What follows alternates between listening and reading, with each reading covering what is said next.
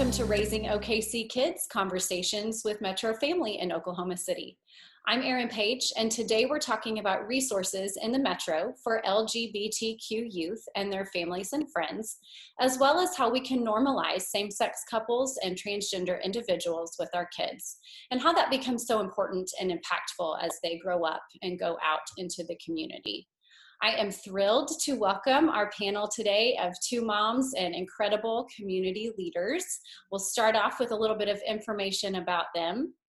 Sara Cunningham is founder of Free Mom Hugs, which is dedicated to educating families, church, and civic leaders on how to celebrate the LGBTQ community.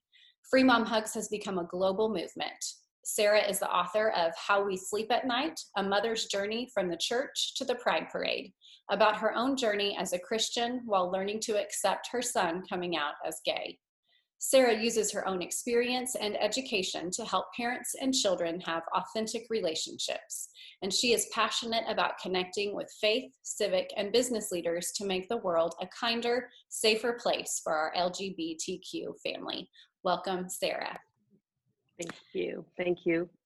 Kylee Holland is the program director at SISU Youth Services. SISU is an affirming and low-barrier shelter serving Oklahoma youth experiencing homelessness. They provide overnight shelter, drop-in services, including a hot meal, laundry facilities, access to showers, clothing closet, and case management.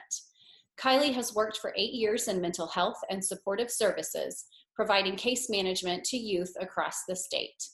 Kylee also has 3 brilliant and unique children, one of whom is LGBTQ identifying. Thank you both for joining me today. Thank you. Thank you. Let's talk first about why it's so vital for youth who either already identify as LGBTQ or who are working to determine their orientation or gender identification to have an affirming, loving community or mentors around them, and then why it can be so detrimental to their mental health and really their very lives